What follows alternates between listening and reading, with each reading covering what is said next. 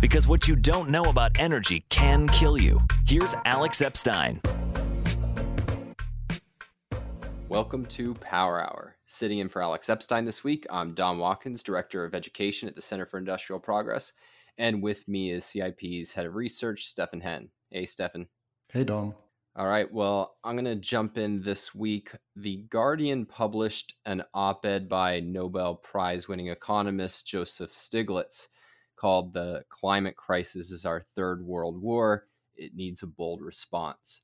And his main argument is that the cost of fighting climate change is really irrelevant because climate change is an existential threat. And so he asks, when the U.S. was attacked during the Second World War, no one asked, can we afford to fight the war? It was an existential matter. We could not afford not to fight it. The same goes for the climate crisis.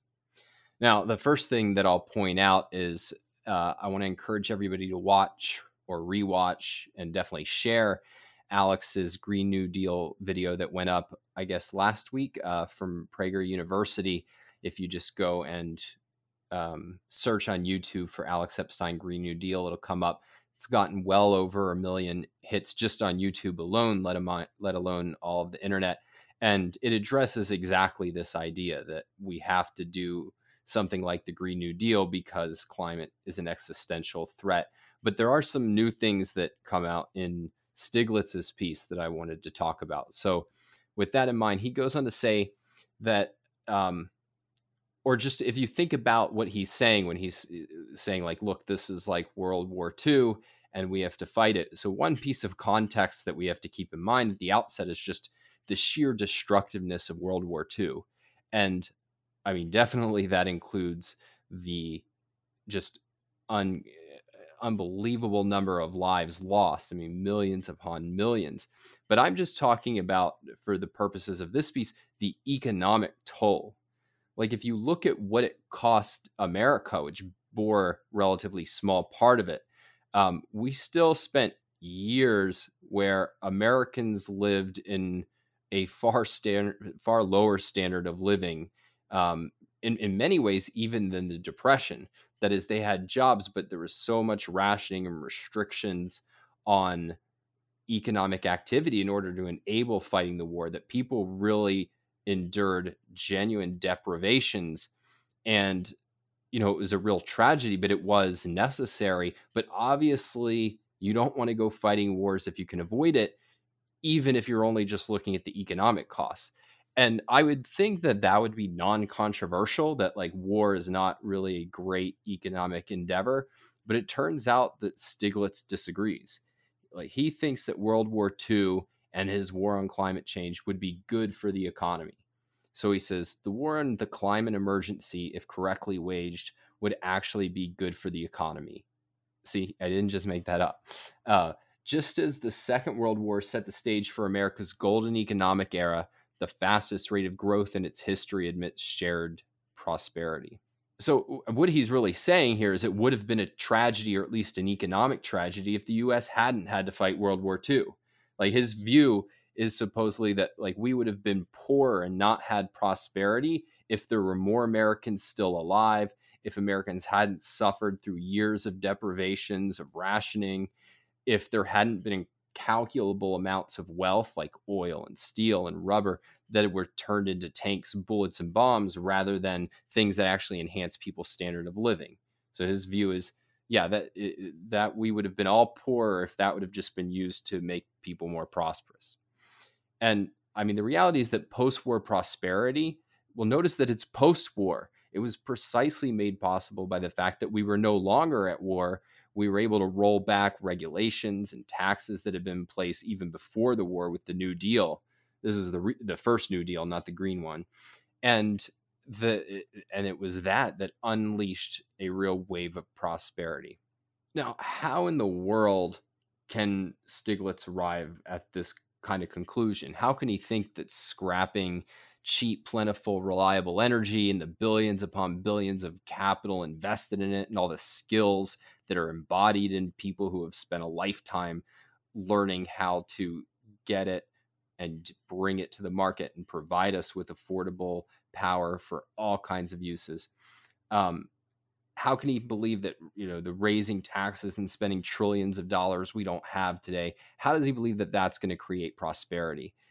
And I mean, he tells us his answer. He says the Green New Deal would stimulate demand, ensuring that all available resources were used, and the transition to the green economy would likely usher in a new boom.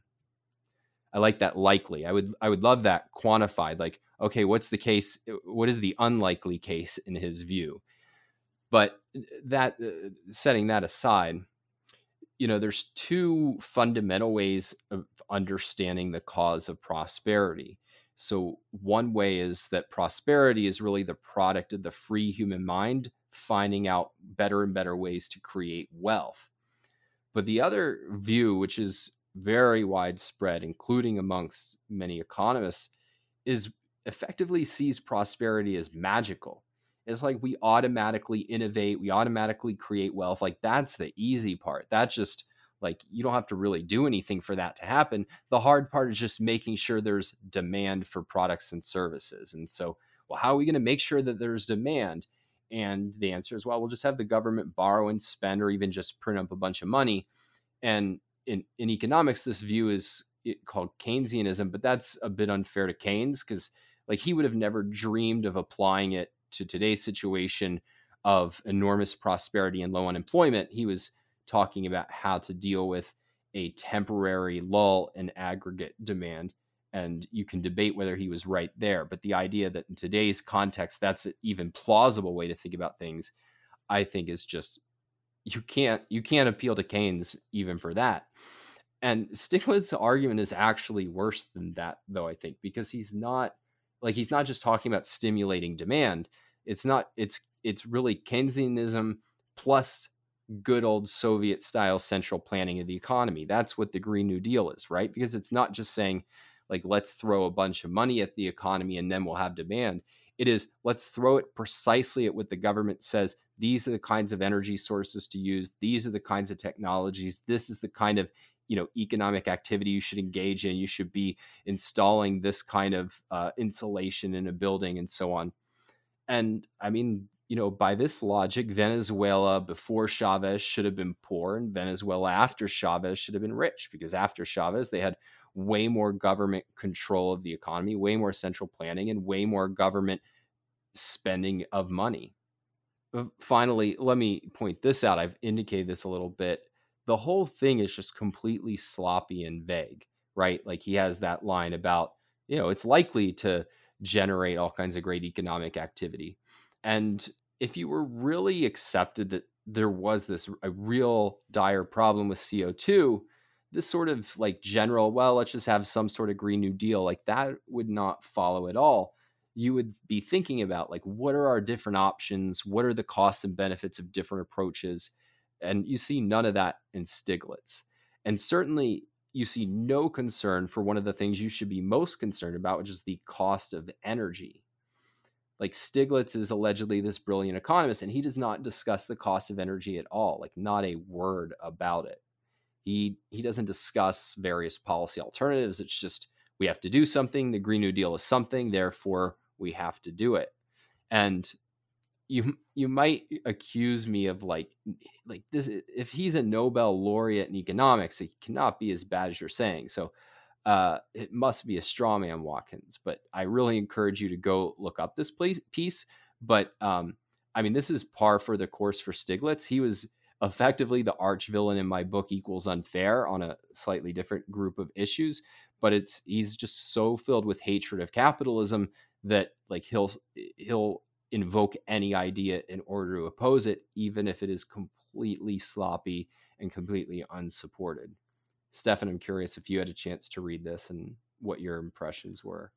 I must say I haven't read it, but I'm fascinated by this analogy to World War II, because I think it mattered a great deal that America was able to, put out so many more tanks and aircraft and ship tonnage and so on over the course of World War II. And especially in warfare, in strategic warfare, economics matter a lot. It matters a lot how you spend your resources and how you use them. Now it's a more central planning approach, but this is important. And this essentially argues for staying in this wartime economy. And this, I think, as you said, with Venezuela, I think this resembles more like Eastern Europe after World War II, stagnating economy, falling behind, the entire population being poor because of the central planning in the areas where the Soviet Union ruled, versus the Western allies and the freed part of Germany in the Western Hemisphere, then going to prosperity because it was free, right? So I'm very fascinated how economists ignore this connection between good and bad economics during wartime, because it's important how you spend your resources, especially in wartime. Like Japan was pretty much devastated, and only with the help of America was able to recover from this war. And it's not like, oh, we fight a war and then we're better off. Yeah, I mean that's a really good point. Like you would really, if you were really thinking about the issue, you'd ask, all right, what has been the aftermath of war for other economies rather than America during World War II? And then, okay, if they all just like leap to prosperity, maybe that would be at least a question of, oh, is there something about war that creates prosperity? But that is so the exception. And I did mention my book Equals Unfair. I actually talk about precisely this issue of, well, why did we have a post-war boom? And so I encourage anybody who's interested in that to see my book. Stefan, what's your first story? I want to talk about India's energy needs of the near future. So according to a Reuters article, India's government has announced that it probably will increase its coal-fired power generation capacity by over 22% over the next 3 years. So that this is until end of 2021. And so even though India's power demand recently decreased by more than 3%, which is because of a lackluster economy, the government predicts significant demand growth in the near future. And the International Energy Agency also sees India to become the second largest coal consumer after China in the early 2020s. And I find this very plausible, of course, if you just think about the potential on the paper that India has. So India has about 1.3 billion humans, just a few less than China right now, and it probably will overtake China in the population growth area. So there are, as many Indians as Chinese about, and then they only have half of the CO2 emissions of the American economy, whereas China has double the amount of CO2 emissions annually as the American economy has. So India is on many levels far poorer than China, but definitely far, far poorer than America. And so this also means that there are literally hundreds of millions of Indians and also Chinese waiting to get to the level of prosperity that you and I enjoy, Don. So there's a huge potential for energy demand growth in India, and over the short term and over the long term as well. And I think this is really illustrative of the fact that the future emissions of CO2, from coal-fired capacity or anything else, traffic, oil-derived fuels, and so on, most of the future emissions will come from other countries than the United States or Europe. So, hundreds of millions of people, as I mentioned, in India alone, and they will probably grow over the next few years by a lot more than developed economies, given the right policies, of course. That's always a big caveat. But this also puts into perspective something like the Green New Deal for America. So even all the Democratic presidential candidates that have either endorsed the Green New Deal or put something similar online as their energy program for America, they don't have remotely a plan for things like India's increasing energy demand. They have no alternative. They're saying, oh, renewables. But as we see, India chooses coal-fired capacity over the next years. So even if American domestic policies would be very successful in reducing CO2 emissions, there's no global plan from any of these candidates that I've seen So they are making some arguments about a border adjustment tax, but that doesn't help with domestic energy consumption in India or China. And so this is going to add a lot more capacity in the future. And it begs the question, like, what are these candidates and the advocates who say, okay, we need to drastically reduce CO2 emissions doing internationally? Because there's a global CO2 budget. And if you think that CO2 must be limited, then you have to engage with it on a global level. There's no use in crippling the American economy, for example, and then having India and China just, doubling their CO2 emissions in this. So I think this is a particular failure by most politicians that talk a lot about domestic programs of energy efficiency and killing the coal industry and so, and they don't even remotely recognize the dimension of the energy supply problem and what they are actually proposing in terms of CO2 emission limitations, because this is an international thing. This is an international challenge if you want to limit CO2 emissions. Of course, I don't think the Indians should do that, because whatever the climate will be in 2050 or 2100, I don't think it will be remotely as devastating as if the Indian economy stays on its current level, with most rural Indians being very, very poor, and they not having remotely the energy and technology at their disposal to deal with any kind of weather or climate-related issue. But it really boggles the mind to think about, like, China is already emitting twice the amount of CO2 as America, and it's still growing in that. And India hasn't even gotten to the place where China is right now and is still growing in population and the economy. Yeah, I definitely agree with all that. I want to stress a different part of this whole discussion, which is that, like, this should be good news, right? Like, people should hear about what's going on in India and China and their kind of rapid adoption of energy and all of the wealth and prosperity that follows from that.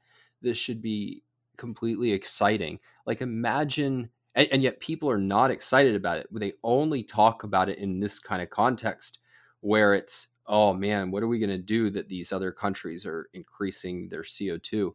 Like, imagine you have a poor neighbor and you see him kind of work his way out from nothing and become, like, the next Jeff Bezos. And all you're thinking is, oh my gosh, he had such lower carbon footprint back when he was poor. What are we going to do now?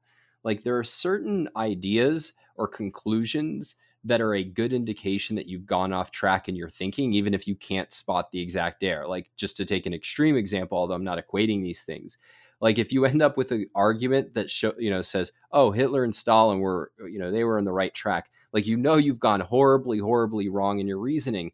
And I think there's a similar thing here. Like, if you view the increasing energy and prosperity of India and China as a negative, then, like, you've really gone off the rails.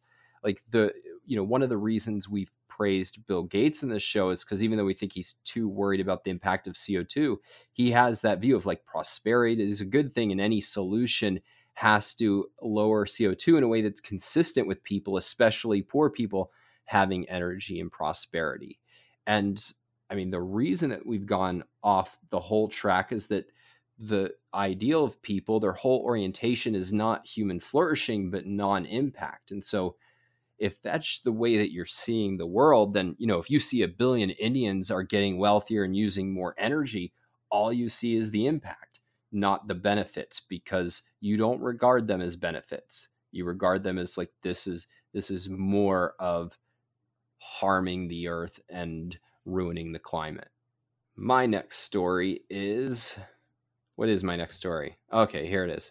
So this is a really interesting article that I read in the publication Quillette by an assistant professor in the Department of Meteorology and Climate Science at San Jose State University. The author's name is Patrick Brown, and the title is Empiricism and Dogma, Why Left and Right Can't Agree on Climate Change.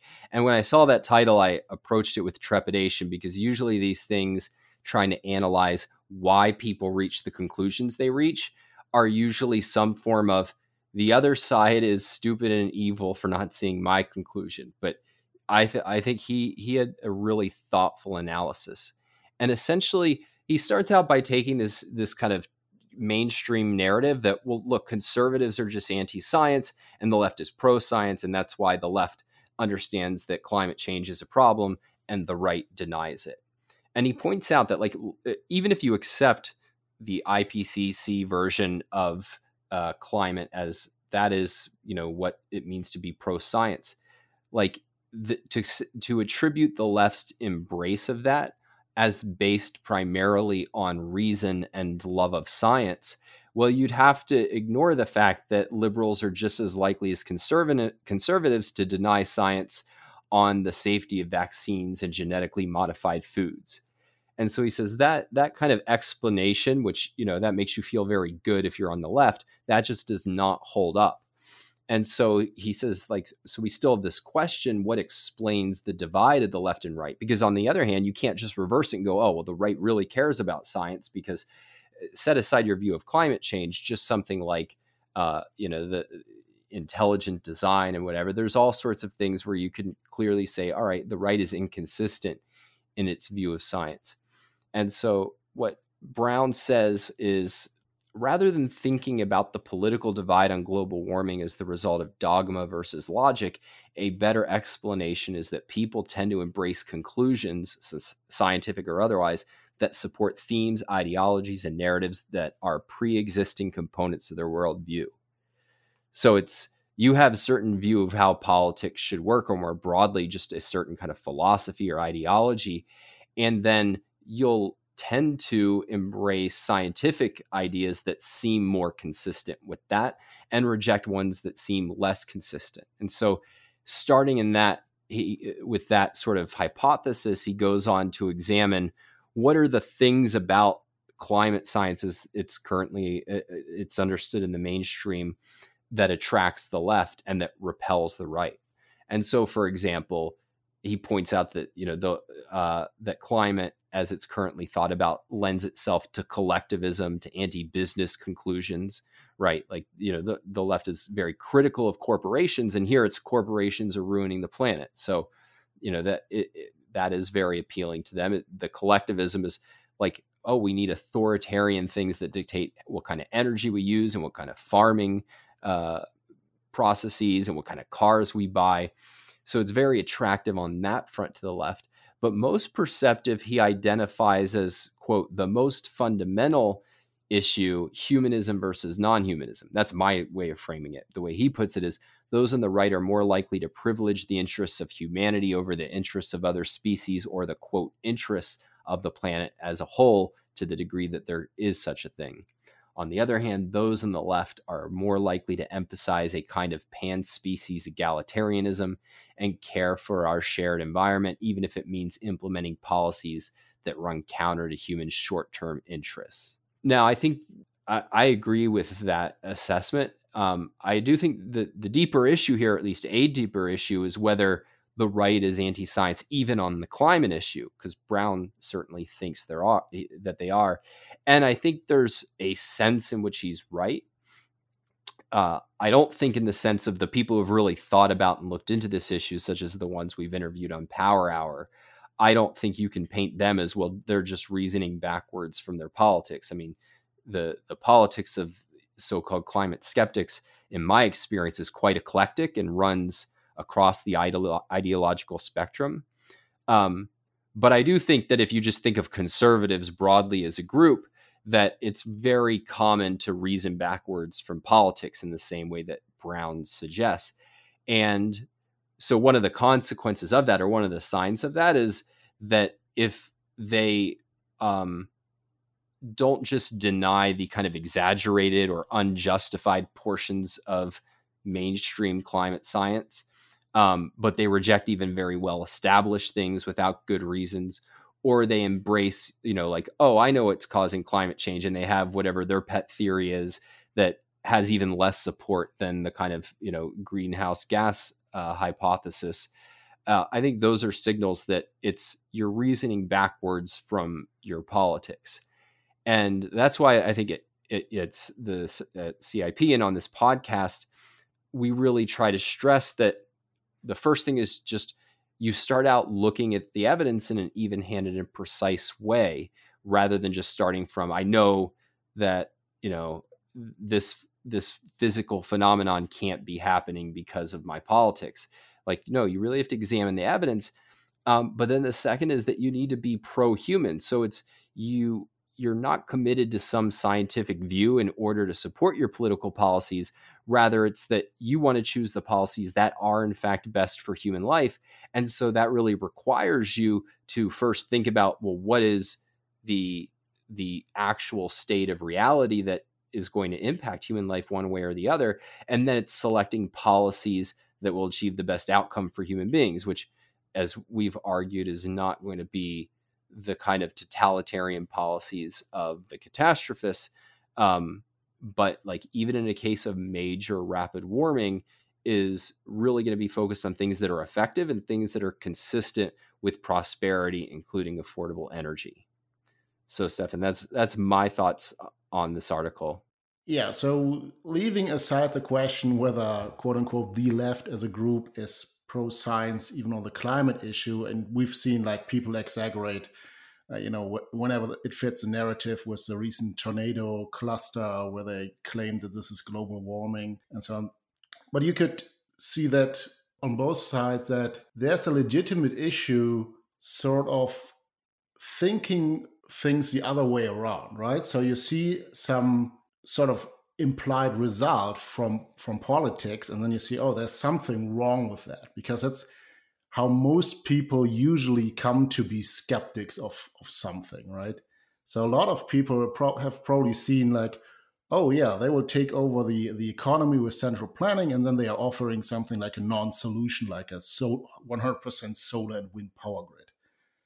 And then there's something wrong with that, and people investigate and see more of that. But of course, if we want to make sound decisions, we obviously need to analyze more carefully, like, what is the issue, what is the real threat, how to think about these issues, and so on. But you can see sort of the same fallacies on both sides, but they end up aligning with different politics. I think in this case, Brown is right in arguing that sort of this is going on to some extent, but I think it's not totally illegitimate to question the political implications and then seeing what's behind it. Because with every given issue, we are not experts on everything, and we have to spend our time on specific issues. No, climate is on both sides seen as a big issue. On the right, more like a threat to freedom, or on the right side is probably a bad category to begin with. But it's definitely something where you have to carefully investigate and not just sort of align with the right people, as happens in about every field, I think. Yeah, no, that's a really good point. And so, like, I definitely think what you could say, like, if you were just a layman and you had not heard anything about this, and you were suddenly dropped into North America and started hearing the calls for the Green New Deal, I definitely think you could say, whoa, there's something really wrong with this view if what they're saying is that we're going to achieve prosperity and opportunity through a totalitarian takeover of the economy, and specifically the energy economy. And then you could think, like, whatever is true of the science, like, that cannot be right. So I definitely think, like, it's not that you have to be completely agnostic on these things, but what I don't think you could do is leap to the conclusion about what must be true about the climate from what is true from a wider context of knowledge about the kind of economics and policies that allow human beings to flourish. But I definitely don't want to say that anybody who has not become, climate science level expert has to basically be agnostic on something like, the Green New Deal or, carbon tax. Stefan, what's your next story? Recently, there has been a piece of legislation in Ohio, and this is Ohio House Bill 6, which was signed into law recently. And it's essentially a nuclear and coal bailout bill.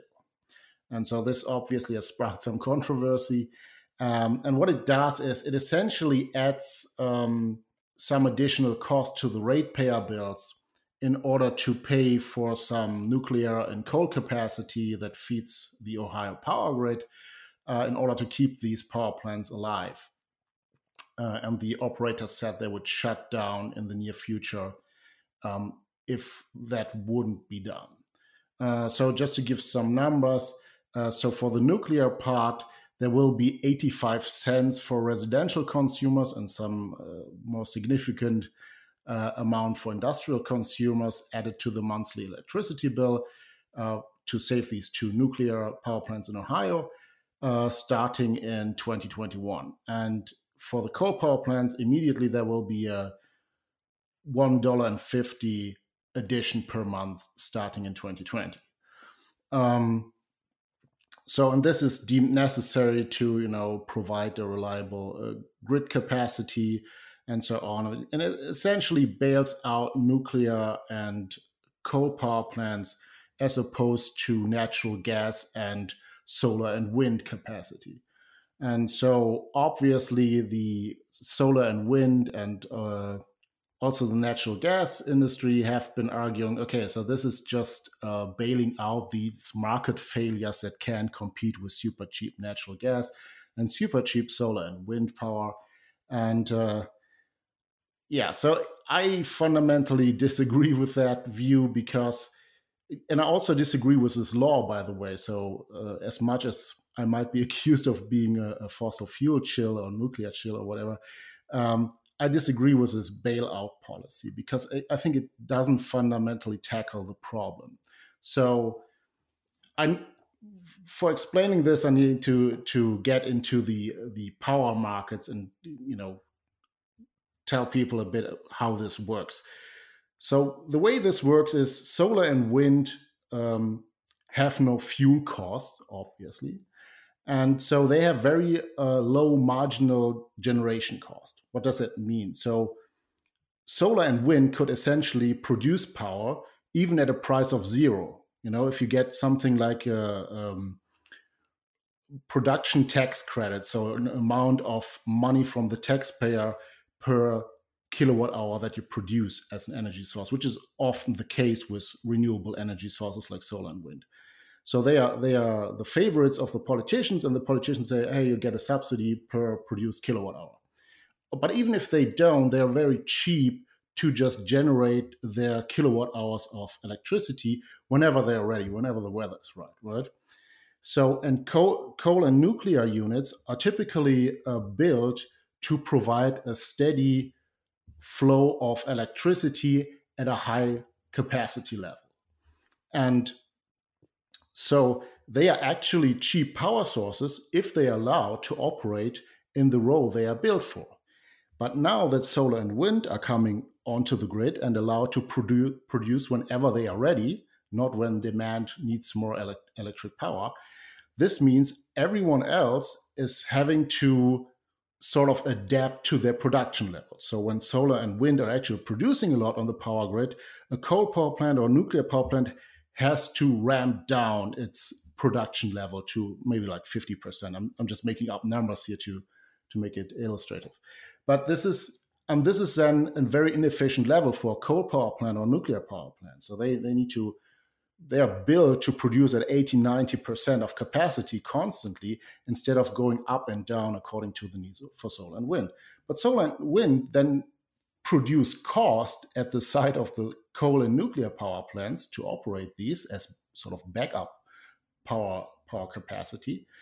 But they don't have to pay the cost for doing so. They just say, oh, we'll just produce. We have very low marginal costs, so we will sell our electric power on the wholesale market at discount prices, and we don't really care. We will make our money per kilowatt hour anyways, even at 1 cent per kilowatt hour. And so in a sense, coal and nuclear cannot compete in this market. So they would typically be shut down as the operator threatened. And then the problem is that solar and wind on their own, of course, cannot produce reliable power. So solar and wind power grid wouldn't actually work. So the coal and nuclear capacity has to have at least the backup role for this entire system to work. And so, but they are pushed out of the market because the market is rigged, not because it's a free market where people can just join or leave the market according to their profit margin. It's a very highly regulated thing, and wind and solar are introduced by sort of government force and force cost on the other power producers. And so this is not being addressed by this bill. The legislators just said, okay, so that's the case. We will not, we will leave wind and solar just on the grid. And this particular bill even gives some of this money raised from the ratepayers to some solar projects, ironically. And we will fix that by giving nuclear and coal capacity some additional money that they couldn't make on the market. And this is not at all addressing the problem. It's just, and I believe in the future there will be other bailouts necessary if this is continuing, because you will see more and more wind and solar capacity added to the power grid. This will escalate the cost for the total system because they are unreliable power producers. And then the reliable power producers will see more and more downward pressure on the price, and they cannot actually operate under these conditions because they were not built to do so. And obviously, natural gas is more able to cope with the ramping up and down. It's a more flexible power source. And they would be actually happy to see coal and nuclear leave the market, so they would have a better profit margin just to give this backup power service to solar and wind.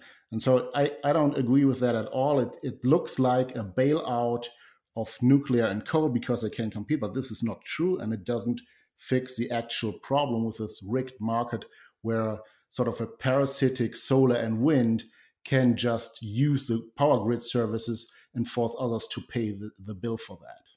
Yeah, I mean, this comes up in politics a lot, right? Like the government will create a problem by intervening in the economy, and then the solution people see is not to get rid of the earlier controls, but just to introduce new ones. Like during the financial crisis, you had all sorts of government programs that encouraged risky lending and encouraging people to load up on mortgage-backed securities. And the solution wasn't, hey, government, stop doing that. It was, here, let's add Dodd-Frank. And inevitably, these interventions come at their own cost.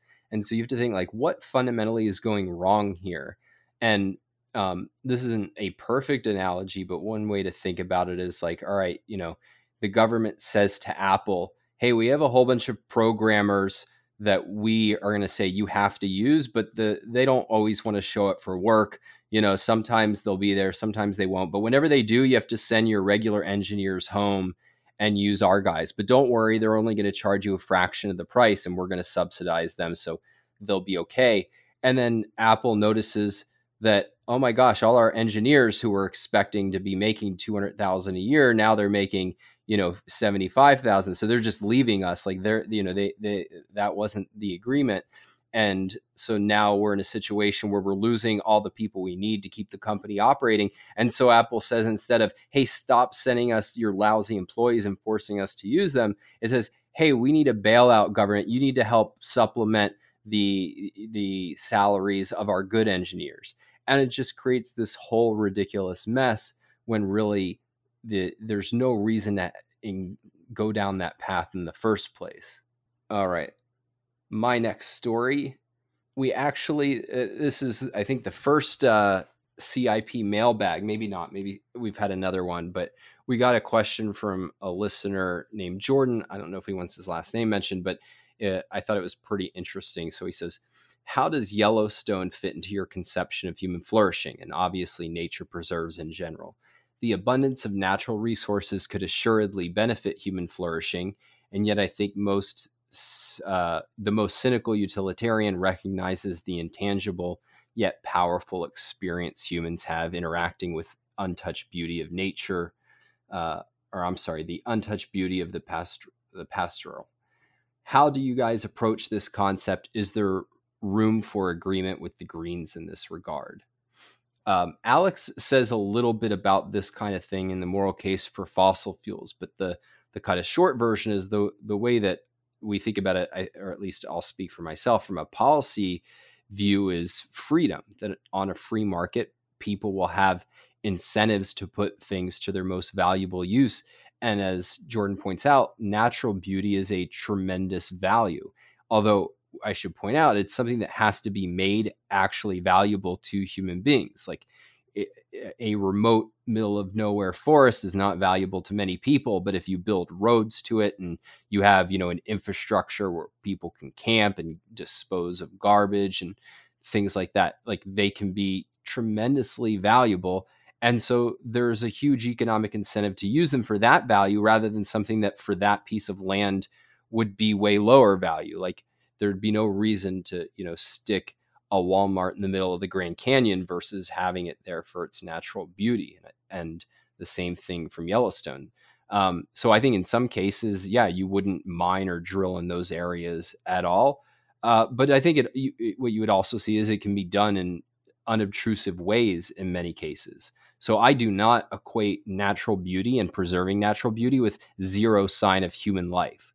Like I think this idea that like, oh my gosh, I saw this little piece of metal in the ground and that, that completely wiped out the value. That is all from an anti-human perspective.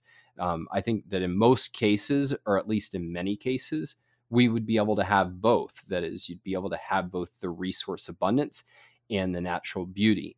And this gets to why I think there's no room for agreement with the Greens.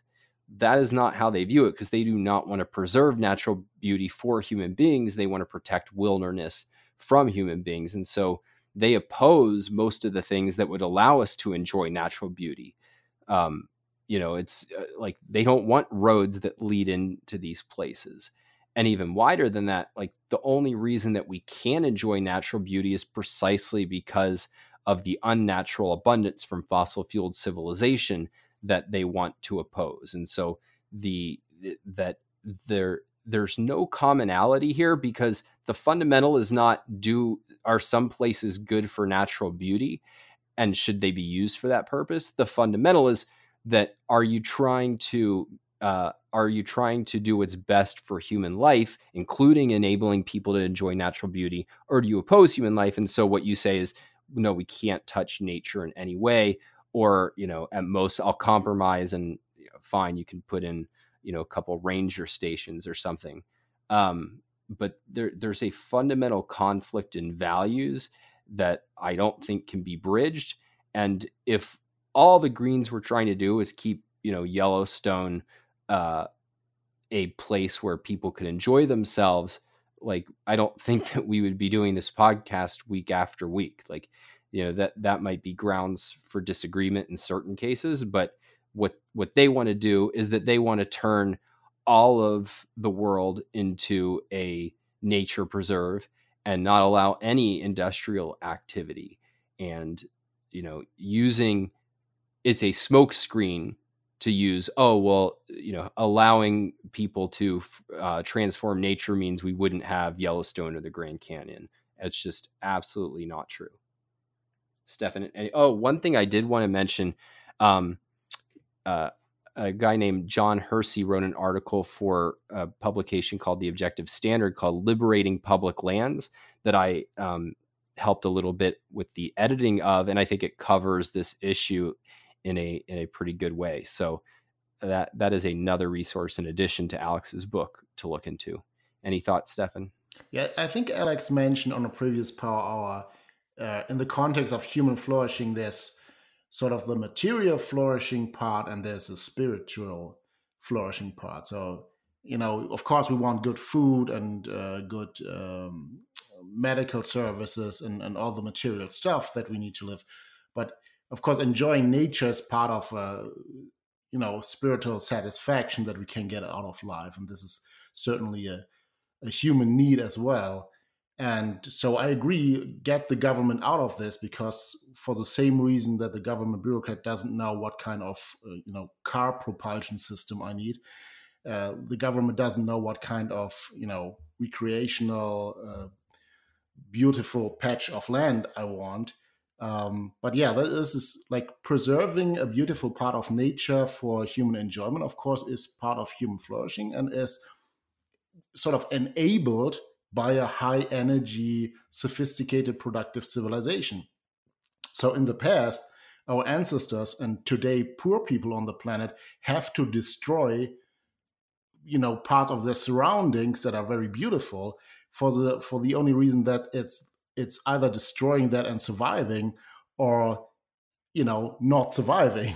Right? And then the choice is pretty clear. You will cut down every piece of forest and kill every animal inside. And so in a very wealthy and productive society, you can afford not to do that. So one of the things that the coal industry did was saving European forests and to some extent American forests. So it's not like opposing things like either or. It's, yeah, you want a high energy, high tech civilization in order to be able to preserve, patches of nature that you enjoy for human flourishing purposes. All right, Stefan, your last story. So this is a story about energy efficiency rules, and this has been sitting on the shelf for quite a while now, on my shelf at least. And this is a petition by the Competitive Enterprise Institute, and they had this out last year, and they petitioned the Department of Energy about changing the efficiency rules for dishwashers. So the government, starting in the 1980s, has created these efficiency rules for all kinds of home appliances, and in particular dishwashers here, and that has led to the average dishwasher cycle doubling in time. And so this is meant by the government to preserve energy and water usage. And so this, of course, then made a lot of consumers not so happy, because the performance of these home appliances went down, and also the results weren't as good as previously. And so the Competitive Enterprise Institute asked the Department of Energy to change that. And what they did was they didn't really roll back the energy efficiency regulations. What they did is they said they will create another category of dishwasher, where dishwashers that use more energy and more water are available to consumers. And so just the basic physics behind that is, if you are increasing the heat of a gallon of water in your dishwasher in shorter time, you need exponentially more energy. So by stretching out the time the dishwasher takes, this will save energy for this service of getting your dishes washed. And so you also need a little less water for that. And so this is sort of a micro regulation of your daily life.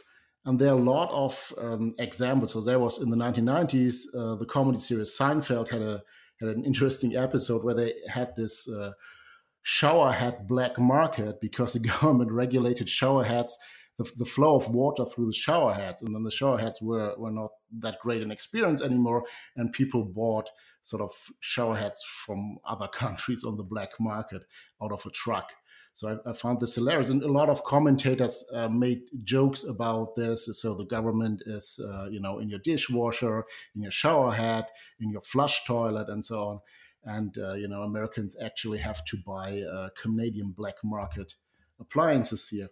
But I also want to emphasize here that the Trump administration, followed the Competitive Enterprise Institute here, which is sort of good for the consumer, but it's only a quick fix, and it doesn't change the fundamental problem, because these regulations are not rolled back. It's a total uphill battle. So for every administration that loosens this regulatory framework a little bit, there will be like thousands of pages in the Federal Register again for more stringent efficiency rules, and even something like mileage regulations for passenger cars, these CAFE standards.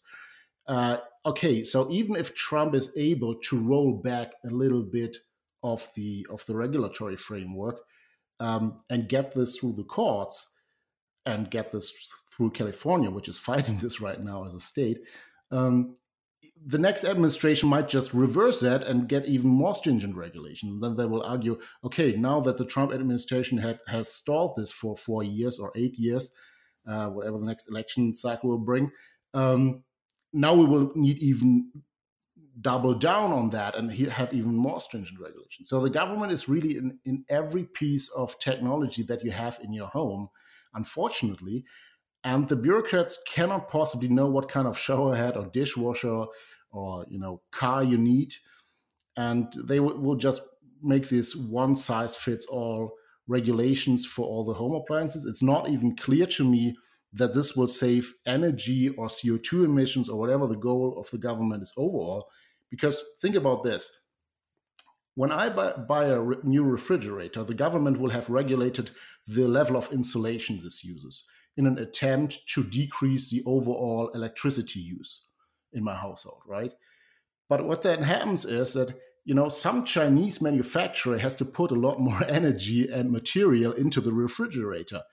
Does this increase or decrease the total life cycle energy use or the total life cycle CO2 emissions? It's not even clear to me that it helps, but it certainly makes things more expensive. And so, yeah, good work by the Competitive Enterprise Institute to get this little victory, but we shouldn't, see this as something else, as a little victory in a very brutal uphill battle that we are currently losing.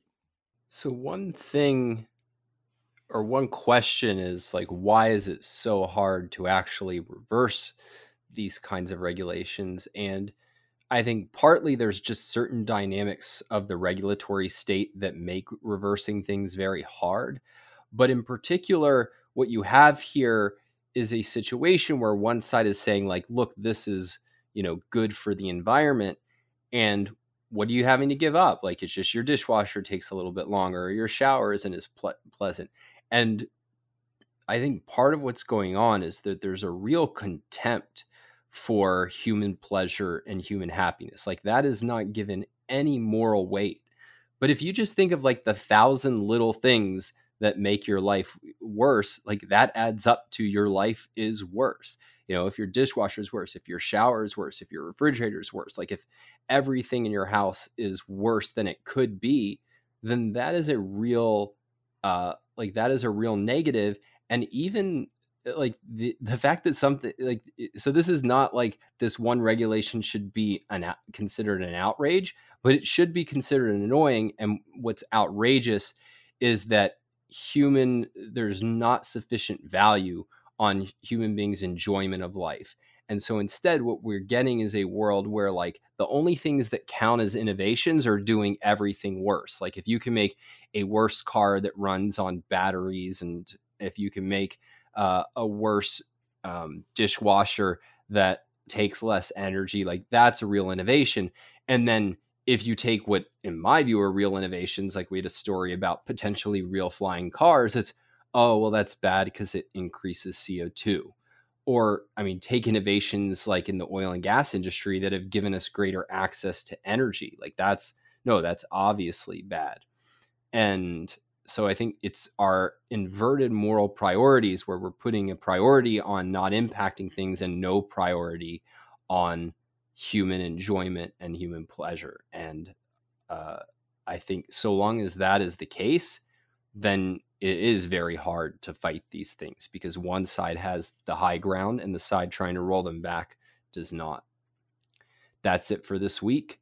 If you have any questions, comments, love mail, or hate mail, you can email me, Don Watkins, at don@industrialprogress.net.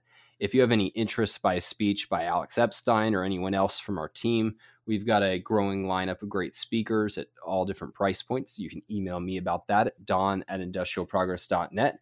And if you're interested in help with messaging, maybe your organization has a high stakes messaging project and you'd possibly like to be a client of ours, you can let me know that as well. The best thing you can do to support this show is subscribe to our newsletter at alexepsteinlist.com. And if you sign up there, you'll get each week's our weekly newsletter telling you what we're up to at the Center for Industrial Progress, as well as free access to our Energy Clarity email course, which is a great introduction to energy issues. Okay, hope everybody enjoyed this episode. We'll be back next week with some more great topics. Until then, I'm Dom Watkins with Stefan Henna, and this has been Power Hour. Power Hour. Life, liberty, and the pursuit of energy. Power Hour. The antidote to shallow thinking about energy issues.